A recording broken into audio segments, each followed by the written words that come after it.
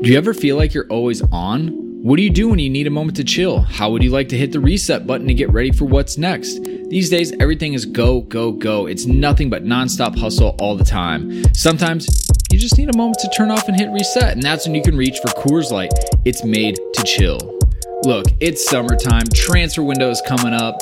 It's gonna get crazy, so if you ever just want to, again, take a step back and relax, read the transfer rounds, read the gossip rumors, grab a Coors Light. It'll be perfect companion for all those transfer merry-go-rounds.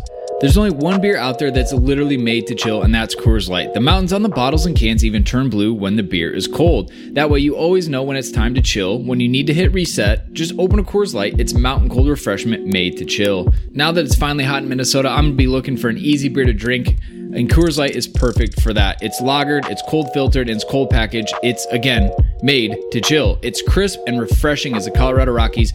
Perfect for a moment to unwind. And so when you want to hit reset, reach for the beer that's made to chill. Get Coors Light in the new look delivered straight to your door with Drizzly or Instacart. Coors Brewing Company, Golden, Colorado. And, as always, celebrate. This is Joe Cole. This is Ruben Loftus-Cheek, and you're listening to the London is Blue podcast. All right, Chelsea fans, welcome back to another episode of the London is Blue podcast. As always, your host, Brandon, joined by my co-hosts, Nick and Dan. Gentlemen, welcome. We are here for the Southampton match review. Going to try to not trip over the preview review again this one. But Nick brought in longtime friend to the pod, OG journalist at Goal. I'll let you do the introduction. Little alley-oop for our friend Naz. It's been a minute. Naz, we were just talking before the show that it's been since, late December, I think? No, it's been January, mid-January. Okay. Chelsea. I think it was Lampard's last win in the Premier League. So, hey, feels like a while ago. Yeah, I'm looking at my watch. It's been a minute. So, welcome back, man. How are you doing? Yeah, I'm good. It's good to be back. I'm in a new pad, so that's pretty cool. And I mean, not a lot else has happened. London's still locked down, but football keeps going on. Been busy, but great to be back on. Right, and we were talking pre-pod because we haven't even touched on your reaction of Lamps getting the sack. What a wild time it was for you at that time. We don't need to get into it super detailed, but were you surprised? Tuchel's been here for a few matches. Do you think it was the right move? Kind of what was your general gist or perspective on this?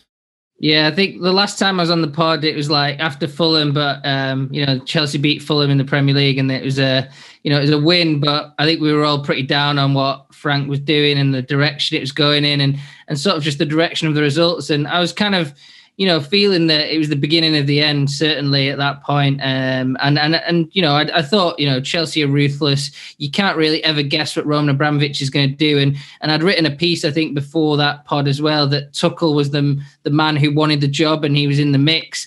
But I didn't think that it was going to quite move so ruthlessly, so quickly. But Chelsea are just really clinical. When they want to get business done in or out, they do it. And, I thought that Frank would have got a bit longer. Maybe the legend status would have helped him. Maybe the fans just, I think a lot of the, really hardcore fans supported Frank. But none of that mattered. None of that mattered because, Roman just made that decision with Marina and Petr Cech and got rid of him and got their man in. And I thought that maybe Frank in the end would prove out of his depth. And I thought that they'd go for an experienced manager again, and a German made sense, and Tuchel makes sense as well. But I just didn't think it would happen like that, just like almost overnight. You're there getting ready for Frank Lampard to take them to Wolves, and all of a sudden Tuchel's in. And I think, the early matches, you've seen a definite improvement, and maybe the decision was the right one. I think that, most clubs might have waited till the end of the season to do a decision like that, but Chelsea weren't messing about. And I think that, the direction of travel was that Chelsea weren't going to be top four. And I think that Tuchel has sort of given Chelsea a chance. We're going to talk about a setback today, but I don't think we should get, too much on Tuchel's back, although some people have knives out for him already. And I think the fact that a legend's gone and Tuchel's come in, it can be a hard act to follow, and certain people like Chelsea always is, there'll be that division there again. You know, there'll be the Lampard supporters and the Tuchel supporters, just like there was the Sarri supporters and the Lampard supporters. And I think we're going to have that sort of thing happen again. But for me, makes sense. Tuchel's really impressed me. I've enjoyed covering him. I think he's a very interesting character, open character. And, you know, Lampard was getting a bit depressing. Some of the press conferences, the way the mood in the camp was, you know, I did a lot of work, like seeing what was going on behind the scenes. And I wasn't the one to publish the Rudiger Azpilicueta argument. Let's not talk about that. But I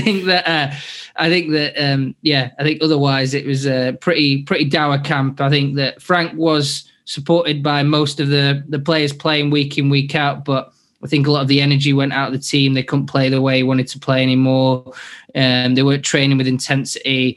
And I think they ended up showing on the pitch just because the atmosphere was so poor. And you know, Tuchel's really lifted it right away. And some strange players have emerged as like big players and big contenders for Tuchel.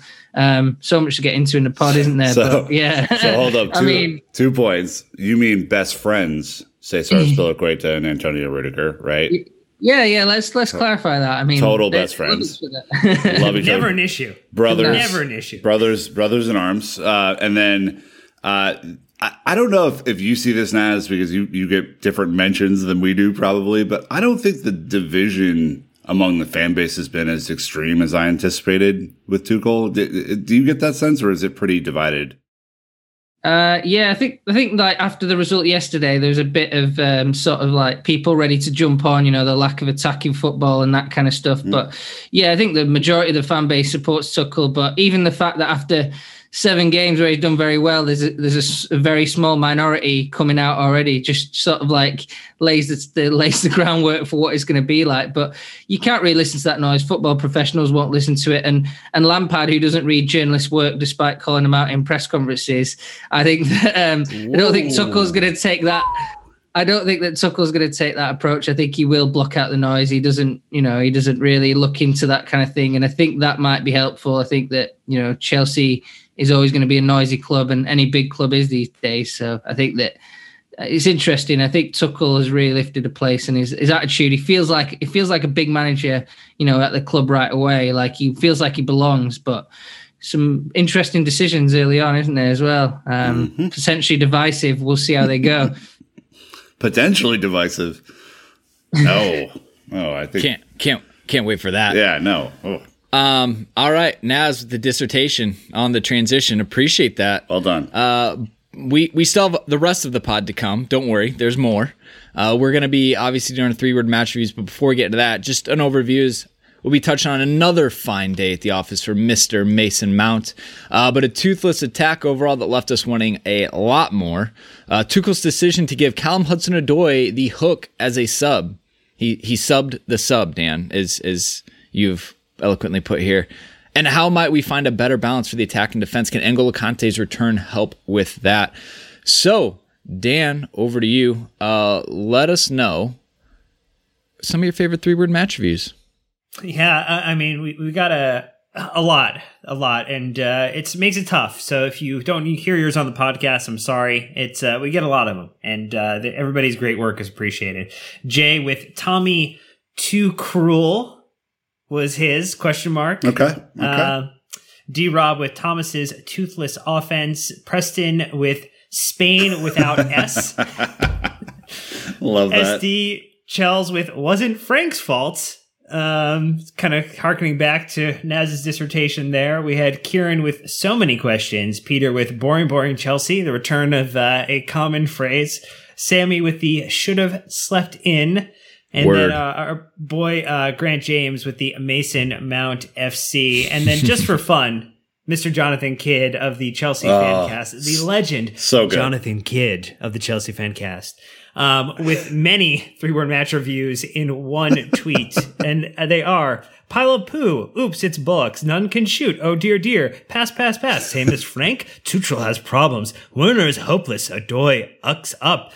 Mount is great. Conte much better. Rest all suck. Where is Pulisic? Taxi for Ziyech? FSS. FFS for the win. I think. I mean, that could usually be like the standard 3-word match review most weeks. There's always something to complain about with Chelsea, which is fair. Nick, throwing it over to you, sir. Well, first of all, just well done, JK. Thank you for all that. You can hear his voice reading it with you like really the strain can. and the pain as well. You really can. God, I do love me some JK. I have final third peril. Final third peril. We'll have to see how it goes. To play off that, I said defense wins championships? ? Not this I hear year. that a lot in America. Not this year. Defense wins championships. But if you look at the top of the table, it might not really be where we're at. Dan, over to you. Yeah, it's a little bit of a lost throwback for those who remember that show. But Mount, Chelsea's constant. All right. Naz, the writer. Yeah, that's true, that one. I think I had two, but I'm gonna go with a huge Haaland hype, just because I was looking at my app mentions and everyone wants a quick fix, and it was a perfect game where you're like, Haaland's the man, he's gonna sort out all the problems, we're definitely gonna sign him, and then you have the social media campaign to get Haaland in for Chelsea. So I feel like that's kicking off now. I feel like that's starting. So I'm saying huge Haaland hype. Dan's been doing it in our group text just every day. He's seeding a little Haaland clip in there.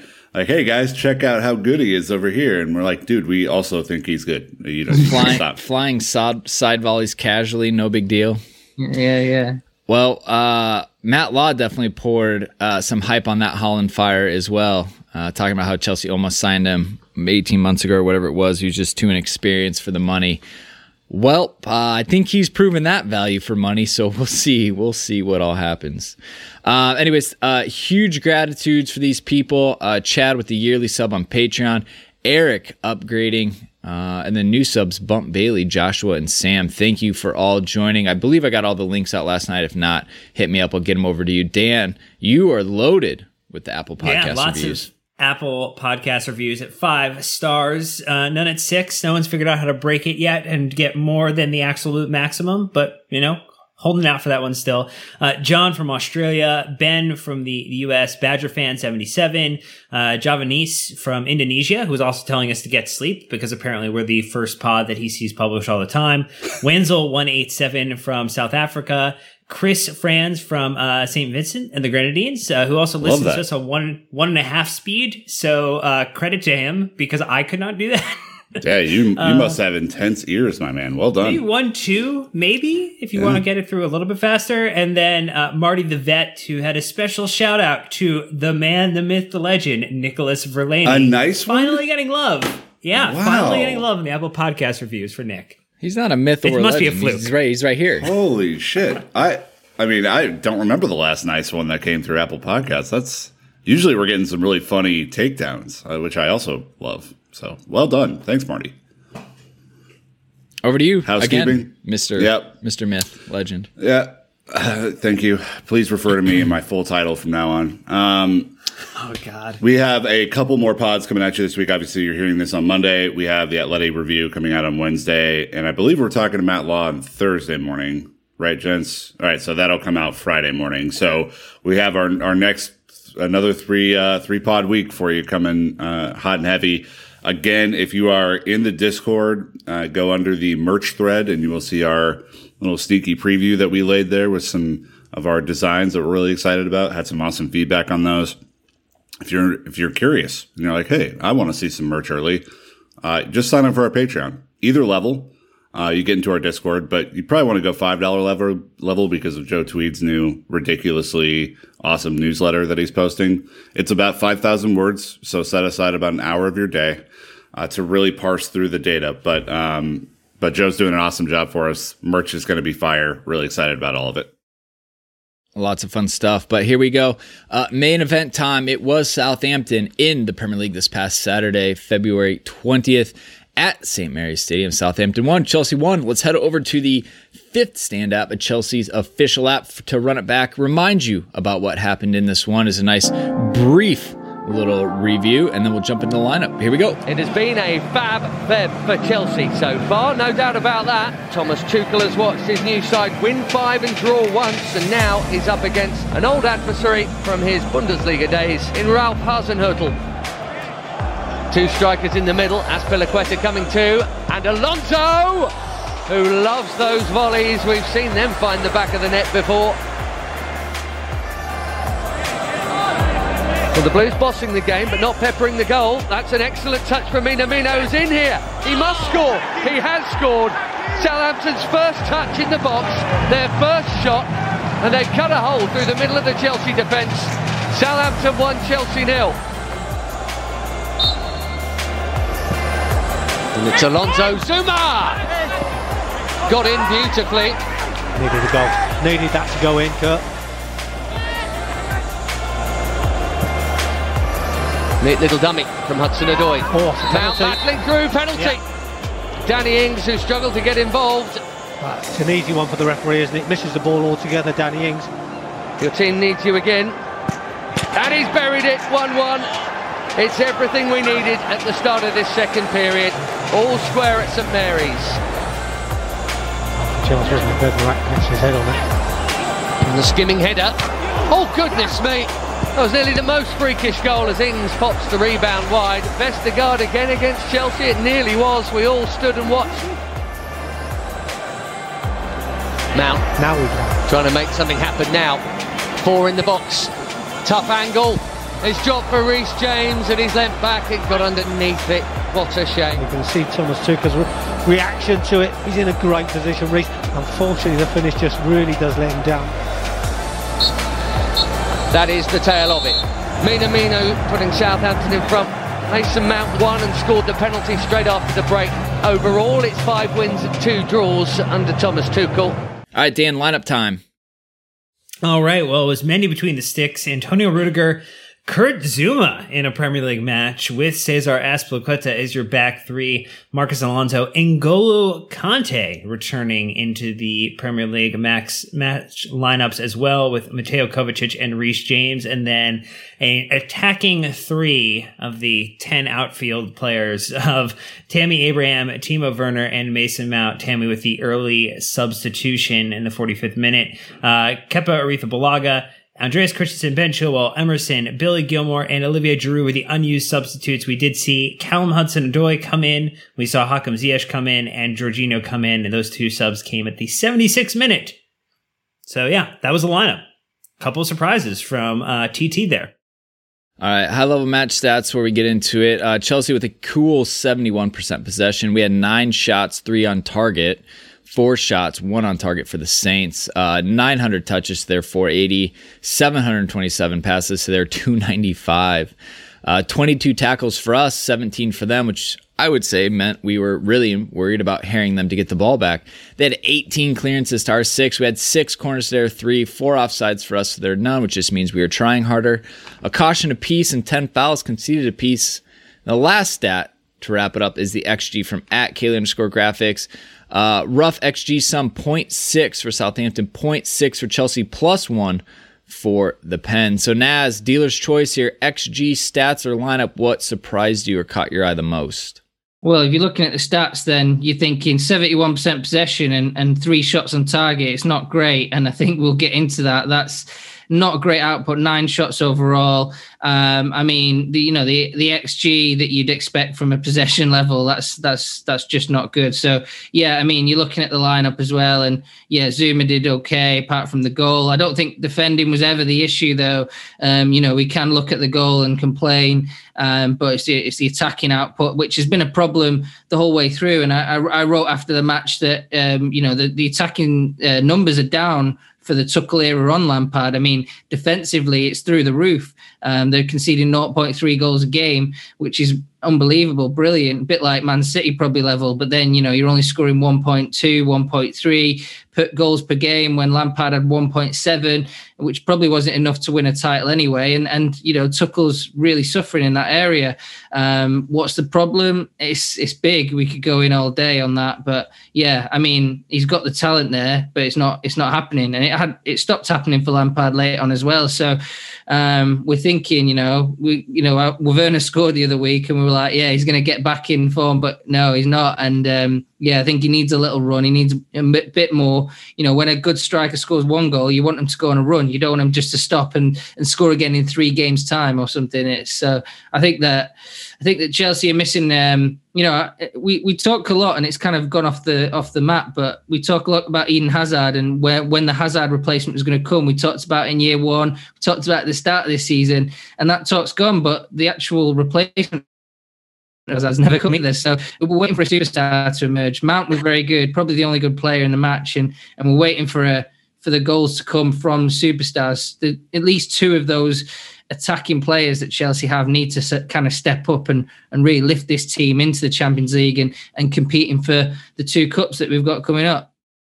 I have so many thoughts. Are we going to do the ad break first, or can I do a couple of thoughts? You can do a couple thoughts. All right. So your point on nice. On the thank you. Well, thank you. Your point on the match winner, Naz, is something I tweeted about yesterday as well. That I think, and again, this isn't a micro problem; it's a macro problem, right? And I think we have to kind of separate those 2 things. So this is not a Tuchel problem; it's a Chelsea problem. We have relied on Eden Hazard and/or a moment of individual brilliance as a club for some time now. And last year we got lucky that we strung enough of those together to get over the hump, but it was not easy without Eden Hazard, who was clearly the best player. I think he was the best player in the league for most of the time that he was in at Chelsea, but we're missing that for sure. And then another note is on the stats. Joe Tweeds, I've been in our WhatsApp with Joe Tweeds all week. He said, I know this is something Nick is big on, but the whole change of structure and strategy by Tuchel, it looks like nice from an organizational perspective, but the question is to what end? We can't have 800 passes and barely get a shot on target. Stealing a little thunder, but I did pull that up from FB Ref they only counted 2 shots on target, and they came from Antonio Rudiger and Kurt Zouma. Also, Rudiger's shot was 35 yards out. Kurt Zouma's shot was offside. He was offside, but they didn't raise the flag. It was just the way it happened. When it goes out for a corner, they don't raise the flag. But if he scored, VAR would have ruled it out. So really, there was so little there. I mean, the only decent shot they had was Alonso, the crossfield ball early on. Chelsea played with quite a lot of intensity at the start of the game. And once that intensity ebbed away, it was a bit like the Wolves game. It was similar. They were intense at the beginning, but once the intensity went away, there was absolutely no creativity. No one found the final ball. There were final ball moments where you could have found it, but no one picked it out. No one got the passes right. Mount was probably coming closest. I think actually Reece James's shot in the second half was a decent chance, but I was sat in the stadium. I was sat near the TV guys, quite near the back of the stadium, and you could see like the whole pitch. And there was so many times in the stadium, and this is what I don't really understand, because Southampton play a high line. You've got Werner up front. He's rapid. I mean, he's the exact sort of striker you want against Southampton, but nobody ever picks a head up and looks for that, long ball over the top. It's simple. It's just an option that you sometimes use, like any team would. Liverpool use it, even though they play a great passing system, great pressing, but nobody's looking for Werner in the way that he wants to be found. And those balls over the top are the sort of chances that he wants. It's a great way to beat a press, too. Well, it's exactly what we did against Southampton earlier in the season with Timo Werner. We released him over the top, and that's how he was able to get and score goals against them. So I'm not surprised that it looked perfect, from the full field pitch scenario that you were able to see, Naz, but also, from the box at home, clearly he was not getting any separation or given the option to really kind of launch it forward. It was more about maintain possession and try to be safe rather than maybe gamble and try to really kind of release him appropriately. Yeah. All right. Love the fire. Love that. We have a lot to get into, but we do need to get this ad break. checked and out of the way. So thank you to the sponsors. Again, they're financially supporting the show so we can bring on top talent like Naz and Matt and Joe and do all these other things for you as a community through the Discord. So appreciate you guys checking this out. When we're back, we're literally going into Naz's Twitter timeline. It's going to be great. Here we go. All right, Naz, your tweet for the match report laid it out pretty cleanly. Mason Mount is good, but where are the match winners? End quote. So let's start there if you'd like. We can either praise Mason with Statman Dave's tweet here, or maybe we can poke through some questions about Mason and kind of what he's got. So Dan, the tweet expert, I'll let you go ahead and break down Statman Dave's tweet here. Well, it was Mason Mount versus Southampton. Chelsea rank. It was 24 attempted final third passes first, 18 successful final third passes first, 2 chances created equal to first, 1 goal, which is, sort of no surprise first when you only score 1, showing his quality in the second half. And just a couple extra things from FB Ref. If you look at the shots that we did attempt, like Marcus Alonso's, one of the shot creating actions coming from Mason Mount there, in addition to Reece James for the setup. You kind of look at the Reece James attempt later in the match. It was the dribble and pass from Mason, so 2 shot creating actions there. Antonio Rudiger's blocked header late in the match as well. That was a Mason Mount dead ball opportunity too. The free kick for Marcus Alonso was Mason getting fouled, which obviously came from a lot of change where he was really more in kind of that false 9 in the second half, which really was when we actually started to find a way back into the game, because we clearly from minute 1 through 15 had a really good run to start and then kind of just dipped and disappeared when we didn't counter their press appropriately. But that was kind of the inspired change maybe in the second half, Naz, where Mount was playing a little bit deeper, but was kind of being used a little more centrally to try to actually make something happen. Yeah, those are this is how Chelsea sort of line up. They either do the 3-4-3 or they put Mount in the 10 and then have the 2 forwards in front, and one of those is Hudson-Odoi, and it gives you a bit of ability to stretch teams, and they can run into the channels, which maybe is good with wing-backs, because wing-backs often aren't great, trying to run back towards their own goal. They seem to struggle with that because they cover so much distance in games. But yeah, I mean, it was probably a good tactical switch, but it wasn't a transformative one. I mean, the only man who was trying to hold Chelsea over the line in that game was Mason Mount. The only one who felt like he could make an impact on the day, the one who was putting himself about, it felt like Mason Mount. It was a real, a game like that you'd see under Frank Lampard, where just one player stands out and everyone else is really, really not at it. And the problem is that, Mount is good, but he's not ready. I don't think he's quite ready. He's a leader. He's a great player. He's really good. Any team would have him, but he's not a superstar. He's not ready to carry the team on his shoulders week in, week out. Okay, he can do it once in a while, but there needs to be more there. And that's kind of where I'm getting at with this superstar thing, is that, Mount is giving 7 out of 10s every time. Maybe 8 out of 10s quite a lot, but you need someone when a team's, defending well, you need someone you sign for big money to come up with those moments. Like, football is a game of moments. It's a game of, dribbling past people. It was a game where you needed somebody to dribble past someone. Hazard would have been great in a game like that.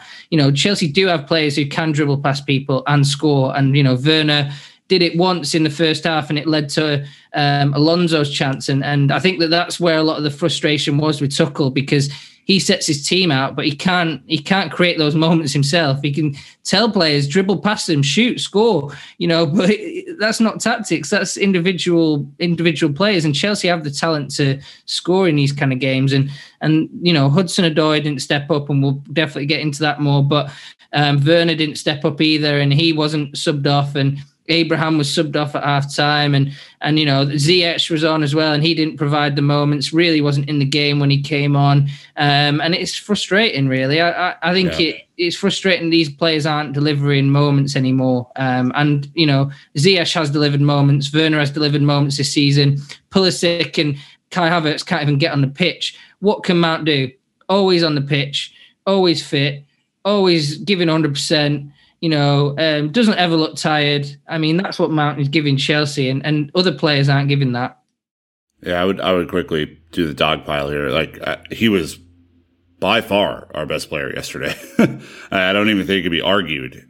For all the haters out there, find another thing to talk about. It was, without him, we lose. It is the long and short of that.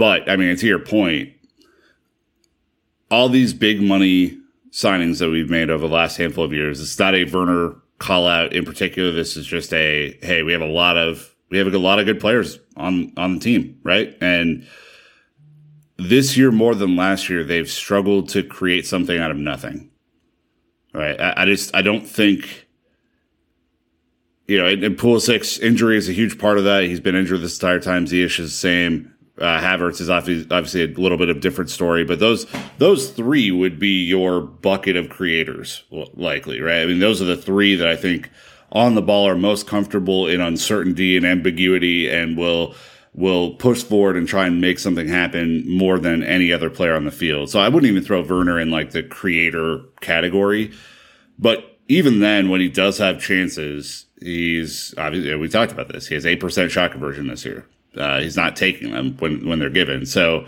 there is a creative issue with this. We'll talk about, I'll pause my point here because I know we're going to talk about the balance of the squad and like how it becomes better later on. But yeah, I mean, without Mason Mount, Brandon today, winning free kicks, winning penalties, genuinely looking like Southampton fans think James Ward-Prowse looks like on most match days. Like, I think it's a really bad setup, and clearly the move to the number 10 or the false 9, whatever we're calling it, in that 3-1 or 3-4-1-2, where he's the one, benefits him a hell of a lot more than being out wide just chasing.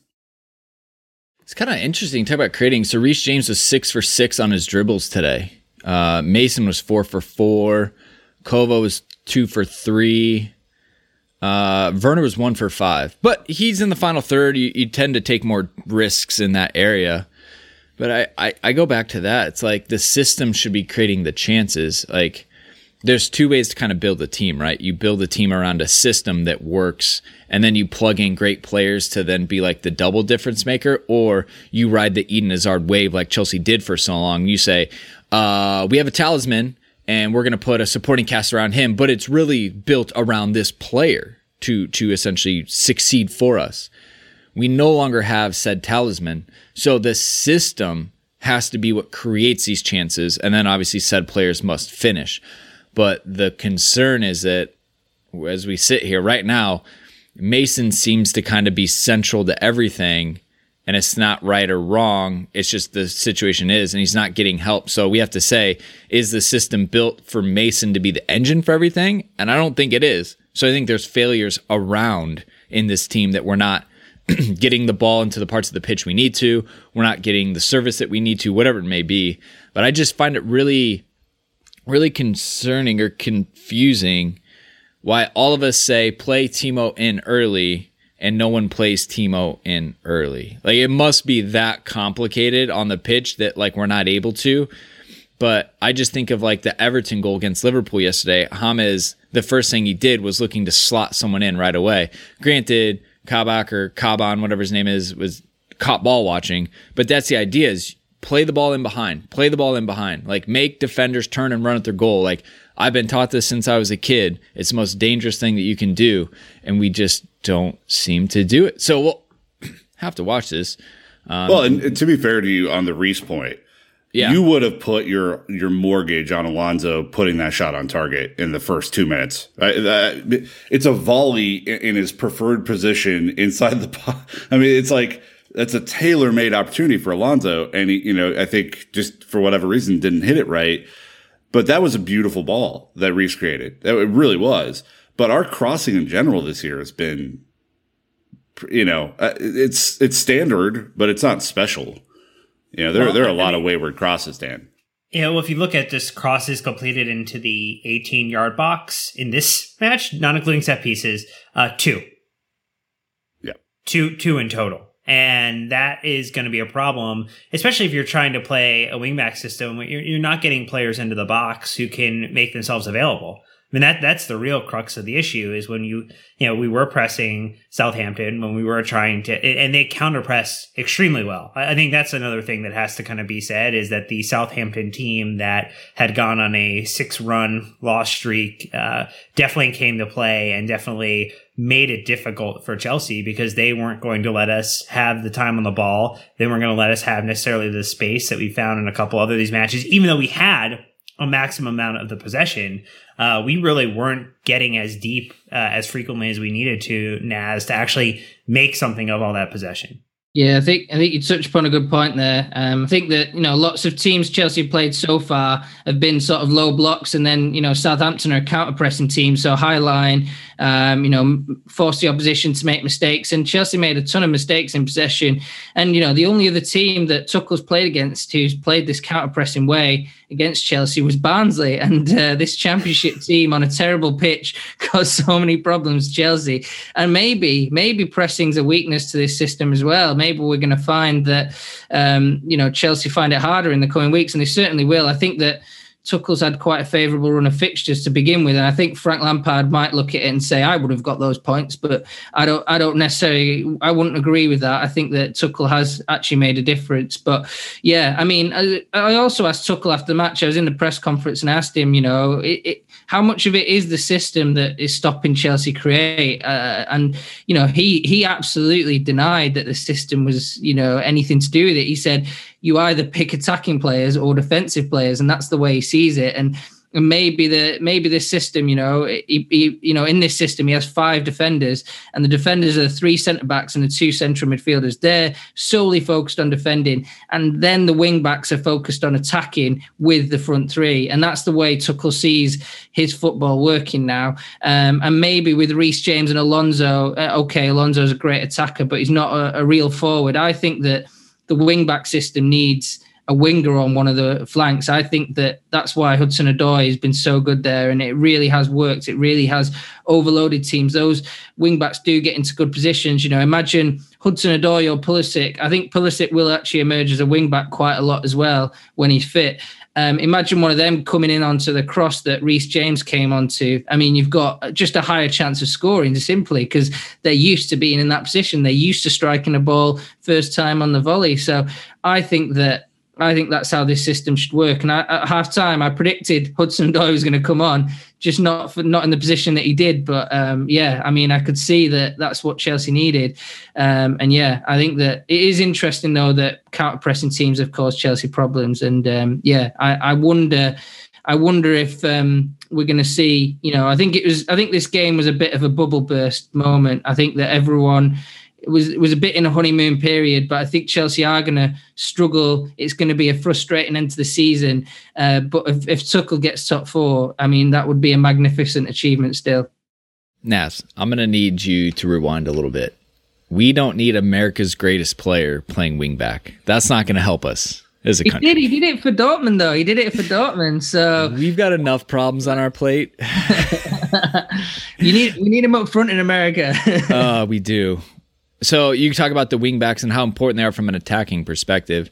It's just easy to create a back post overload with the wingbacks. Usually the inside forward will drag the attention of the outside back. Therefore, now there's acres of space because their wide player probably hasn't tracked all the way back, or they're too pinched in, or they're just terrible defending, and it's easy to lose that mark. Antonio Conte did it, and that's why we saw Marcos Alonso just getting unbelievable amounts of chances in the system under Antonio Conte, and we're just seeing parts of it again. But you brought up Callum Hudson-Odoi, so we have to jump on this point right now. He got subbed on, then he got subbed off, which is, by the way, I hear the pundits are, Tim Howard is like, that's a no in my book, ever. And I'm like, ever? Really? I was like, managers absolutely have the right to chop and change. Like, let's say, heaven forbid, someone got injured and you had to put someone else on, you bring him off. Like, okay, that would be a reasonable reason to do that. Or, this is a performance-based job, Mr. Howard. You know that. If you go on and don't do your job and it's tight match, the manager's going to make whatever changes they deem necessary to give them the best opportunity to succeed as a team. Is it great? It's probably not great for Callum's confidence, but this was wildly inappropriate and like Tuchel overstepped his boundaries. I don't buy it one bit, one iota.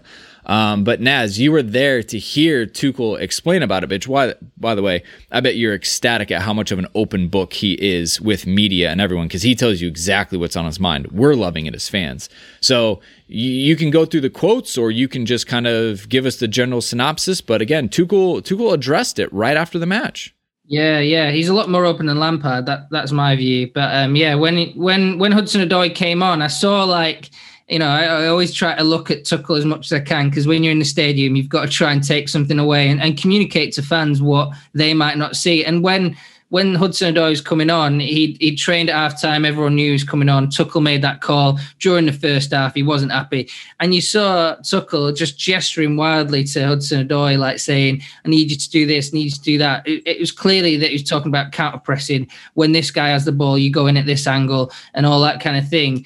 And to see that, a few minutes in the match, he was getting really angry with Zsolt Lowe, who's his assistant, and he was again doing all this gesturing. And it looked like, I wasn't right next to him, but it looked like he's making the same gestures that he made to Hudson-Odoi when he was coming on at half time. And I was like, that looks like it's about Hudson-Odoi, and things haven't really changed with the substitution. I imagine that's a little bit frustrating, I didn't think the substitution made a massive difference. Let's remember, Danny Ings made a mistake, so Chelsea scored. It was a dumb striker's tackle. He kind of slipped as well. So I think that, that was really frustrating for him to see. And it's interesting, counter-pressing. We were talking, I think Dan mentioned, they didn't put in many crosses, and it seemed like the whole tactics of the game were based around counter-pressing, forcing mistakes from Southampton, who had 6 injuries, had a bit of a hodgepodge defence at the back, and Chelsea never got any joy from counter-pressing, really. They never caused any problems. And Callum, he used him to send a message to the whole squad, I felt. I don't think it was just a message for Callum Hudson-Odoi. Maybe he feels Callum can take it, but he certainly didn't look very happy when he came off. But I think that it was almost a message to the whole squad, first bad game for a little while. Look, guys, when I say do something, you've got to do it. And I think that's what the tone was. I got a bit mafia, a bit tough. I mean, it doesn't happen very often that a player gets subbed on and off. And I think that that's why people like Tim Howard. And I was on the radio yesterday with Gabby Agbonlahor, and he was very similar. I think that footballers have been really defensive of Callum, saying that, you just don't do that. But I think that, if Callum can take it well, and I think he is a really confident lad, and he won't lose much confidence from it. If he does take it well, I think that it will really send a message and maybe help, Tuchel, get responses for the football he wants to play for the rest of the season, which could be make or break. He's under pressure right away, let's be honest as well. If Chelsea end the season poorly, I mean, his job will be in doubt, quite quickly.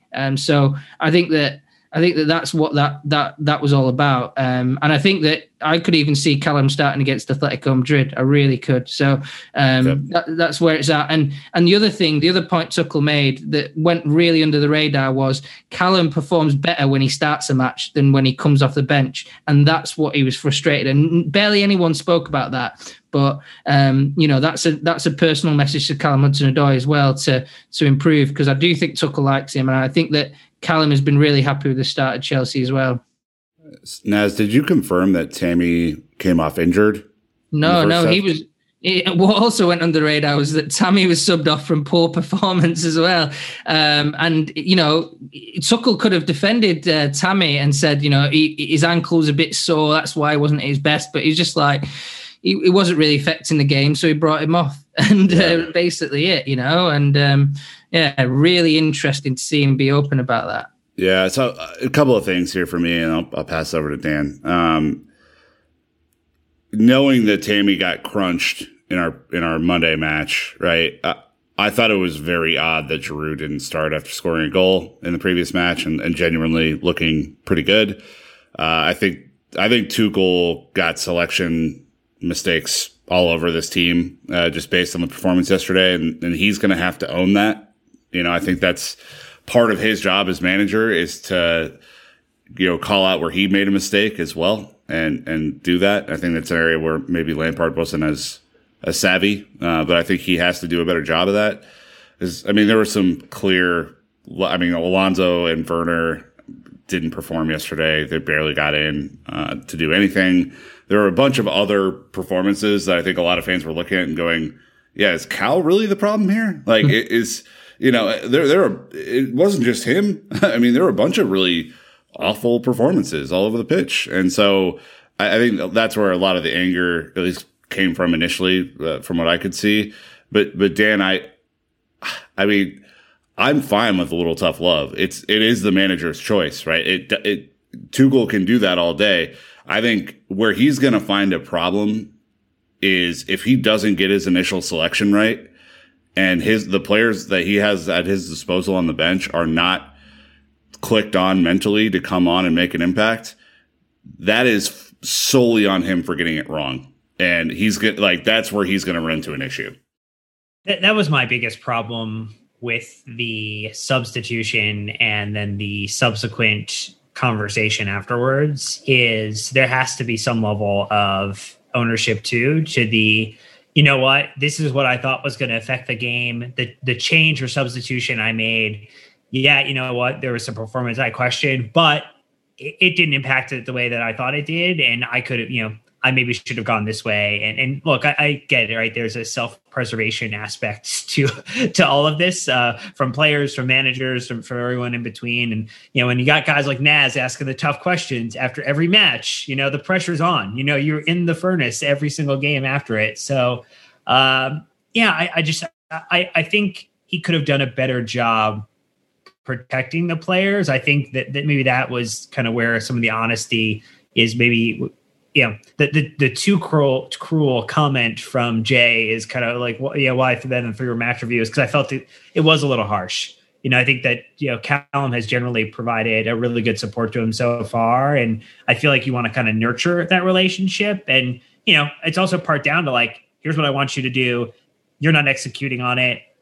Let's go figure that out internally and then move forward within that. And so, you know what? He didn't impact it. Ziyech didn't impact it as a sub. That was a awful substitution.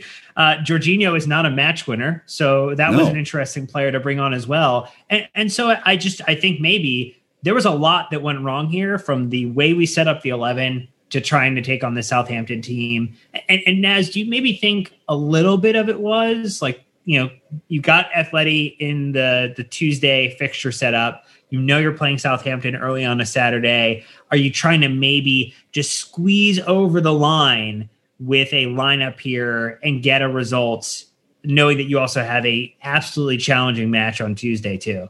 I don't know. I think it was. Do you think it's the strongest team available? I think, maybe he could have rushed Thiago Silva back from injury. I think that's the only player that maybe thought, yeah, I'll leave him for the Atletico Madrid game. But otherwise, I think that it was the strongest team he could have picked. And Tammy Abraham, I think he played because Tammy press is better than Giroud. And the whole game was about pressing. I think the reason why fans struggled to identify with hooking Cal after bringing him on was because, counter pressing is quite a hard thing to analyze if you're not like right on the touchline, if you're not really, in tune with what the manager wants from that counter pressing. And all I can say is that Chelsea got no joy from counter pressing, but Callum looked like he played pretty well when he was on the ball. And I think that's why a lot of fans struggled to identify with it, because the attacking output was decent. He probably did more than Werner did the whole game, and he didn't come off at any point. So, yeah, it must be a really small, nuanced point that he's hooked him on, and it is counter pressing. It's specifically related to that tactical detail. There's absolutely no doubt about Callum's ability to play for Tuchel or Chelsea. And I actually think that Atletico Madrid, I think they'll play Werner and Callum Hudson-Odoi up front with Mount in the 10. And that's why I've got a prediction that they'll play like that. 3-4-1-2. I hope that Diego Simeone is not listening to this pod, because I know he's an avid listener. Well, he does. He scouted us from this pod for the last 6 years, and we've been lucky to see him a couple of times. But no, we thought we were going to get signed as the official their official podcast. Hasn't happened yet. Hasn't negotiations happened. Kind of the financial crisis has affected everybody. So long-term negotiations. Yeah, Bielsa is scouting his pod, though. That's for sure. You see Bielsa just pop up from my washer and dryer over there. It's like, get Get out of here. Yeah. You've done that many times, I think. My gate. So lineup questions have been probably the one main consistent in Tuchel's time here, which, it's still new. I was surprised to see N'Golo Kante start today a little bit, Nick. I was very strong on the record saying in our preview that we don't need him for this one. We need him for Tuesday. We saw him today, and he did what N'Golo Kante does. He's obviously heavily involved in the defensive side of what Chelsea do. 7 tackles, 5 of those one in the defensive third, 5 in the middle third, and 1 in the attacking third. Just reminds you where he's best.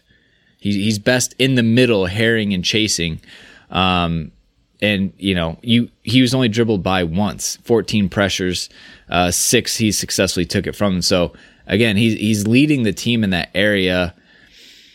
Don't really know kind of how it's going to play out midweek. Yeah. Do you think that Kante-Kova partnership is better, different than what we've seen with Kovacic and Jorginho? And are we, I don't know, N'Golo seems sad. Ever since Matt Law said that a few episodes ago, it's hard for me to not look at N'Golo Kante and wonder if we're getting the full N'Golo Kante. Look, so I think other than Mason Mount, this was the only other positive performance on the field yesterday. It was N'Golo. And we haven't seen N'Golo in a kind of destroyer role for a long time, to be honest with you. Like, this was, whatever Tuchel calls this a double six. I have no idea what to call it. I'm not a tactician, but I think it's clear that Kovacic was responsible for advancing the ball and moving it upfield the best that he could, although I think it was relatively ineffective yesterday, to be honest. I think it was not his best match. And N'Golo was responsible for mopping up and ensuring that there weren't as many counterattacks on Chelsea's backline. And in that role, if that is his core responsibility, he is the best player in the world at that. I do not have any doubts about his credentials on that side. I think the interesting part, though, Dan, to me, is how does this work against teams that have an overloaded midfield? We've joked about him being a twin before because he covers so much ground and all that stuff, right? But there's only one of him. And Kovacic is not the most adept defender in the world.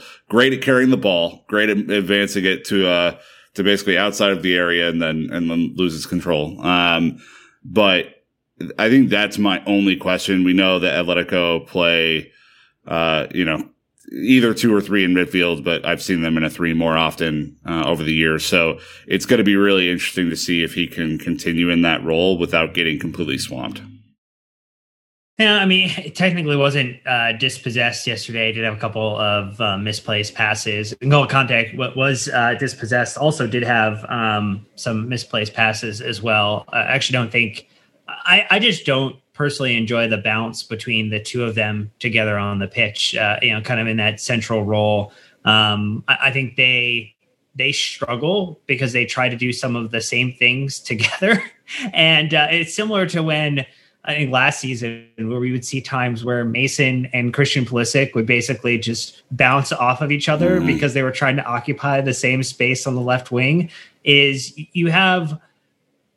You need someone who's going to attempt more progressive, forward balls, which is not what Kovacic is known for. It's not what Kante is known for. That's where someone like Gilmore, maybe is a kind of potential diamond who could come in and unlock some opportunity. But if you're going to get a lot of medium and short passes, I think that's going to be a bit of a challenge to trying to then set you up to attack. I would almost argue that when you have Kovacic on, you have N'Golo Kante on.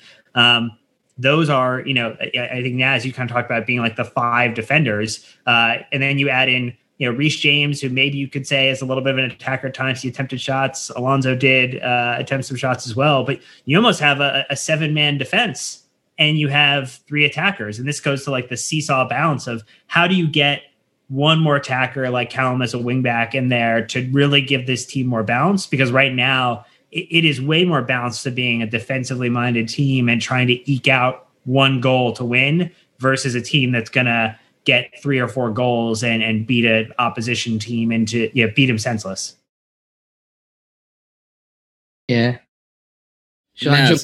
Yeah, gotta say jump in because I want to hear kind of about that, and then also just N'Golo Kante, your opinion on that as well. And I feel like I know we had a rough start. He was delayed at the beginning of the season with COVID scares and things like that, but it's kind of been a weird year and a half for N'Golo Kante, all the way back to under Maurizio Sarri, and kind of, do we know where his best position is? It's this weird thought, but he won the title with Leicester City in a middle two. Clearly, he's fine with that, but he's almost 30. In about a month, he turns 30. He's had some pretty significant injuries. So I guess, when you have a Kovacic and Kante midfield too, I guess where did Chelsea go from there? It's far too defensive. Yeah, I think I quite like the midfield too. I think that part of the problem is that Jorginho and Kovacic have a special partnership, and it's a weird thing, but when they're together, they make each other into such better players. But when it's not them two in a two, they both seem to decline. But there's this, and even Lampard identified that. Lampard had that. When they played 4-2-3-1, it was Jorginho and Kovacic who really stood out together. And then when Kante came in, the midfield declined a little bit, just because those two players just know each other's games inside out. They're so clever with the way they find spaces, make angles for the defenders to play out of pressure. Just the way they screen counterattacks.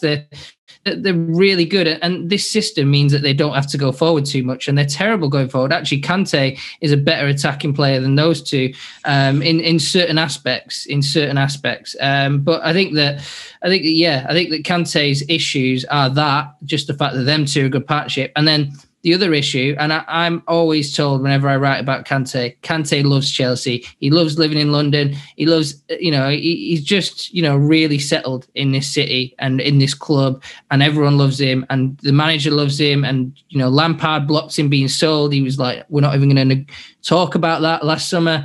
He feels comfortable here, but his body is starting to let him down, and that's natural. The way he plays 100 miles an hour, and I think when you get lots of little injuries like that, you lose confidence in your body, and it might be something that Pulisic is struggling with as well, and maybe that's where some of the declining performances have come. And he was pretty good against Southampton. He wasn't at his best. I've seen him play much, much better, and I've not seen him play at his absolute peak for a few months now. I mean, he has done okay at certain times this season, but we've not seen him at his absolute peak for a little while. And the injuries have just been too much. He just needs the rhythm. I think he is still a world-class player, and I think that Tuchel will bet on him. I think Tuchel wants 3 world-class top midfielders, and I think he really likes Jorginho and Kovacic, especially as a partnership in a two. And I think that the two will survive. If Chelsea change formation, I think most of the time they'll play 2-man midfield, even in other systems. So I think Kante will stay at Chelsea. I think he's here to stay, but we need to find a route back for him. We need to find a route back for him at the top, because I do think he's lost his way a little bit, and I think it's a physical aspect. It's such a big part of his game. Actually, against Southampton, physically he looked good, but it's the rhythm from not playing week in, week out where we saw, a few issues with him. He did give the ball away a bit too much to be like a top performer. I do think Mount was probably the only player who played at his best level against Southampton. And Kante, the exciting thing is he's better than that. He was good and he's better than that. So I'm expecting more. I think Kante will stay. I think that Chelsea will persist with him. Also, he's incredibly expensive. COVID's hit all our lives, and it's hit the finances of football massively. And he's on the biggest contract at Chelsea. I understand, and I think that clubs will struggle to afford him, even though Real Madrid and Zidane have always wanted him so bad. PSG have loved the idea of a Paris homecoming, but I don't think even those clubs, will kind of struggle or not be able to justify paying the contract. And when you sign a top player, you have to at least match their wages. You can't go down. So I think that's where we're at with Kante. I think that maybe, there'll be a bit of talk about him potentially leaving, but he'll end up staying. And, if Tuchel succeeds, he'll have to get more out of Kante. I think the last point to like transition from Conte before we get into the day of the match is something that we've talked about a little bit recently, but certainly kind of is the bow to wrap on this episode, which is what is the right balance between defense, right? Which is obviously a huge concern, right? Like the fact that we've shored up the defense for the most part, even though we played some not so great opposition over the last 4 weeks, has been a massive boon for Chelsea, right? Getting kind of the structure back has been great. But at what point, Dan, are we just so overloaded? We're playing 2 defensive midfielders yesterday, essentially, and still Tuchel wanted Reece James back, right? Like he wanted him not as forward as he would typically get. So you're essentially playing with 6, which leaves 4 to do the majority of the attacking because Alonso is basically a forward, forward in disguise. But I think that's where I really don't understand the system. And it's, back to the 800 passes in 3 shots. Like, what's the point? Kind of. Yeah. You have to get in positions to score. And it's trying to figure out, I think, getting more out of the players on the pitch, right? Trying to figure out if you're going to do this, how do you get Timo Werner into positions to score? If you have Timo and Callum on together, how are you working to get Mason and Timo and Callum into positions to score appropriately? Because if you're not taking shots, you're not going to get a chance to convert them, and you're not going to win games by the goal margins that maybe we saw earlier in the season. Yes, it's great that we're not conceding goals in general. I mean, this is the first opposition player to score against Chelsea under Thomas Tuchel, with the other one being Antonio Rudiger's own goal. So look, I mean, it's a positive in some aspects. It's a step back in others. And I think that there's still going to be a lot of questions for Tuchel time to figure out before a really tough midweek fixture against a Madrid side that, right on cue, are struggling appropriately and need a rebound. They need a rebound match, and Chelsea is so good at playing other teams in the form. We love You're them. welcome, Diego. All right. Dan, let's go ahead and take us out of here with the Dan of the match. You went head-to-head this time. I did, and look, it probably should have just been Mason. It's unfair to anybody else. And N'Golo Kante did have a good first half. I think that he did maybe struggle in the second half a little bit more. But give it to Mason and N'Golo, and Mason ran away with it 88%, 12% to N'Golo Kante. Yeah, I think we're all fine with that. I think the talk is that Mason's starting to become a victim of his own high standards. Like we used to have the N'Golo Kante Man of the Match award because it was just him plus someone else.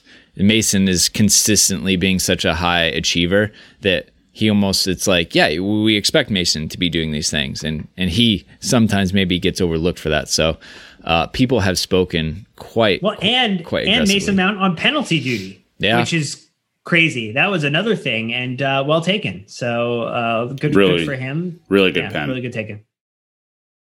Trying to look at, I guess maybe Timo probably would have stepped up before him. That would have been the other one previously, yeah. Huh. All right. So some of the other results around the league, Wolves beating Leeds, Southampton and Chelsea drawing, Burnley, West Brom 0-0. I'm sure that was electric. Everton beating Liverpool 2-0 away. Sheffield loses to Fulham. Not great. Not going great. VAR controversy. West Ham whooping up on Tottenham 2-1. Leicester City beating Villa 2-1. Man City scoring in the second minute and then shutting up shop, beating Arsenal 1-0 that just ended. Newcastle United later today. I'm sure Naz is nervous. Brighton Crystal Palace tomorrow, and that'll wrap up the match week. But Nick, I'm sure you watched at least 10 of these matches. I did. I watched almost all of them. I'll be honest, the football quality this weekend has been poor. The scorelines look dreadful. I think the standard across the league, we are in full COVID exhaustion now. The standards dropped across the league. The refereeing is just abysmal. I mean, it is so bad. And I think it would be frustrating if I was a player to not know going into a match that what a consistent standard is going to be. Like our match, there was as much contact as I've seen let go in a very long time. It was a free flowing, tons of tackles go in, relatively, few stoppages for fouls or whatever. It was only the blatantly obvious ones that I think were called. And then in the West Brom match, they saw a handball on the halfway line and appropriately called a red card. But given what I had just watched 30 minutes before, I was like, God, that seems harsh. It basically killed a guy in our match. And it's really worrisome. But, I think looking at this, the only interesting part of the weekend, is that Fulham are now 3 points from escaping the bottom three, which is shocking. I mean, but again, the standard of football across the league is awful right now. Terrible. Naz, what is your take on kind of results of the weekend? General, I think Nick's point of general fatigue around the league is very spot on. Yeah, there's a lot of injuries as well across the league. Like, I know everyone goes on about Liverpool this, Liverpool that, but it's not just Liverpool. Loads of teams are like seeing guys fall like flies, and Chelsea have kind of done okay with injuries, which has surprised me. I think it's just Chelsea have such a big squad that they can rotate. But yeah, I thought that the Liverpool penalty that Klopp was moaning about was a bit hysterical. I actually thought it was a decent shout for a penalty, man. And then the other game I watched, I didn't watch that much because, I spent a bit of time traveling yesterday after the game, but I watched Leicester today and I love the way Brendan does it. He always finds answers, even though he's got injuries and all this kind of stuff, not as much complaining as certain other managers. And he does find ways with kind of, weak players, academy players and stuff. I think that's pretty cool what he does. So yeah, I mean, it's I certainly agree with Nick's point. The standard of football and refereeing's gone down, but when Klopp's shouting for decisions that probably were, decent enough possibilities, then that's also part of it. I think everyone's just overanalyzing football as well, and that's leading to debates about every damn decision, and it's kind of dull in a way. It is interesting though. We talked about it last week. West Ham are not going away. They are really a threat. They're in the top four now, 2 points above Chelsea. It is. Look, I tweeted this yesterday and got a bunch of shit from people for it. And honestly, I don't care. It's just my opinion. If you disagree with me, that's totally fine. And I will put myself out there all the time. Okay. Like, I don't run away from this stuff. I just feel this way. I think we're going to struggle to make top four. True. Based on Chelsea now, so it's Declan Rice was brilliant. Maybe Lampard saw the right thing in him there, but I mean, I think that's what we should expect. Chelsea were 10th, and then they went in 4th, and everyone was like, "Right, that's it. We're just going to stay in the top 4 for the rest of the season. It's not going to be any setbacks." I mean, man, it's Chelsea. There's going to be setbacks. I mean, everyone is kind of rubbish as well, except Man City, which is kind of dull. And one of the most annoying things is the broadcasters in the UK pretend there's a title race that loads of different teams can win. No, Man City won it. God, just be honest with us, man. Yeah. I mean, I think that everyone else is vulnerable. I think that Man United are vulnerable to drop out of the top 4, and everyone's vulnerable. The Spurs' decline is hilarious, but a good little run of wins and they could do it. So, and even Arsenal, I think Arsenal and Spurs could still get top 4, and that shows you what's going on in this league. Well, you look at this too, though, right? Like West Ham and Everton do not have European commitments. No. Villa lost today, but they still have 2 games in hand, right? They don't have European commitments. Chelsea have European commitments. They have FA Cup commitments, and we don't score goals. Like, I'm sorry, you have to score goals to make top 4, and I think we're in real trouble. And it's not because I don't think we can't be better. I think we have the tools to be better. It's just that it hasn't happened yet. Tuchel's not been here long. Tuchel's not been here long, so it is a disadvantage to have a manager mid-season as well. So Chelsea will feel that at some point. But it's one of our own creation is the problem. I mean, that's a disadvantage of our own creation. Yeah. Well, I think the other thing to keep in mind is like West Ham are also, they've gotten a couple of easy, games in a row here too. I mean, they've played well, but they're also, that every team this season has had a hot run of form and then they rise up, they get their injuries, they kind of get knocked down, and it restabilizes this, essentially 3 through 7, 3 through 8 spot. So I don't think this is out of reach by any means. We are just as likely to end up third as we are like 10th right now, just with how this table is moving. And it's shifting sands. So it's going to be a wild ride. It's going to be something that you're going to need luck in addition to the ones that you make from your own success. And so the best thing that we can do is win matches where we can and hope that others don't, draw and lose. The name of the game. City's goals against only 15. That's defense it's wins a story. Championships. It's the story of the season. Their defense has been remarkable given where they were last year. I mean, it really has been. And they didn't start the season well either. They've totally locked it in recently. 50 goals for, 15 against. Raheem Sterling scored a header at the top of the 6th today against Arsenal.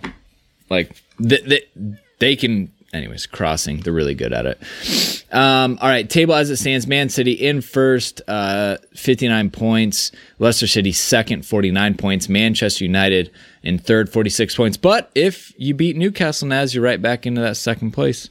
Title race is on. Let's go. West Ham fourth on 45 points, and Chelsea dropping out with our draw on 43 points. So Liverpool 6, Everton 7, Tottenham 9, Arsenal 10, and the bottom 3, like you said, Newcastle is 17th on 25 points. Fulham are 18th and 22 points. They've won 2 out of their last 3. They've actually gotten points from all 4 of their last matches. West Brom are 19th with 14 points, and Sheffield United 20th with 11 points. Sheffield are dire, man. They're dire. Can't catch a break. They don't even try. Scotty Parker and the streets remixes. I need him to stay in the Premier League, please. That is the one I want to stay up. Ruben looked good yesterday, by the way. I did watch that. Ruben looked good. He was so close to having a goal. Just a little bit of luck. Playing really well without the goal. I think that's what's kind of frustrating when you watch him. And we know he can bag. We've seen him score 10 that year before he got his awful injury. So I think if he gets a few goals towards the end of the season, it'll do him absolute wonders. But yeah, obviously a great player. Absolute coup for Fulham to even have him in the squad. So we expect him to be good. He's a good player. Mm-hmm. All right, Naz, we have to get you out of here. We appreciate your time, though, sir. It's always great to see you. You survived the Frank sacking. You got the news out there. You're killing it. Didn't you just have a big interview recently, too? Yeah, I interviewed Marco van Ginkel, which is probably one of my better ones that I've had. One of my more interesting ones where he talked about his injuries and stuff. But yeah, no, we keep cracking on, and I mean, it's a long season. It felt long, that end of January, man. I was just exhausted. You're thinking, Chelsea not doing any business at the end of January is pretty good this January. I'm not going to be exhausted. And then they go and sack their manager anyway, man. It's just crazy. They just no ally of the journalists. Yeah, being a Chelsea reporter is so much more rich than being a reporter imagine being a Man City reporter. Oh, we won again. Guardiola's still our manager. We've got the same players pretty much. Yeah. Well, Chelsea, you're always busy, man. the crisis at Man City is whether or not they have Leo the same Messi snacks in the cafeteria, or is John Stones really gonna go for £80 million this summer? Will Pep sack ketchup? Who knows? Yeah. Oh man. Man City correspondents are permanently on holiday. Well, anyways, make sure you go follow. All of you should know. We talk to Naz and use his tweets in our scripts all the time. Read his articles. So goal.com. Nisar Kinsella on social medias. He's well worth a follow if you hadn't. So anyways, genuine friend of the pod, Naz. Thank you so much. We'll let you head off. Listeners, a lot of content coming this week. Champions League is back. I'm scared out of my mind for that. So we'll see how that goes. We'll be back with the review and another one later in the week. So that's going to wrap us. So thank you all for listening. Check out our social media, Patreon. You know where to find us. But until next time, Chelsea fans, you know what to do. Keep the blue flag flying high.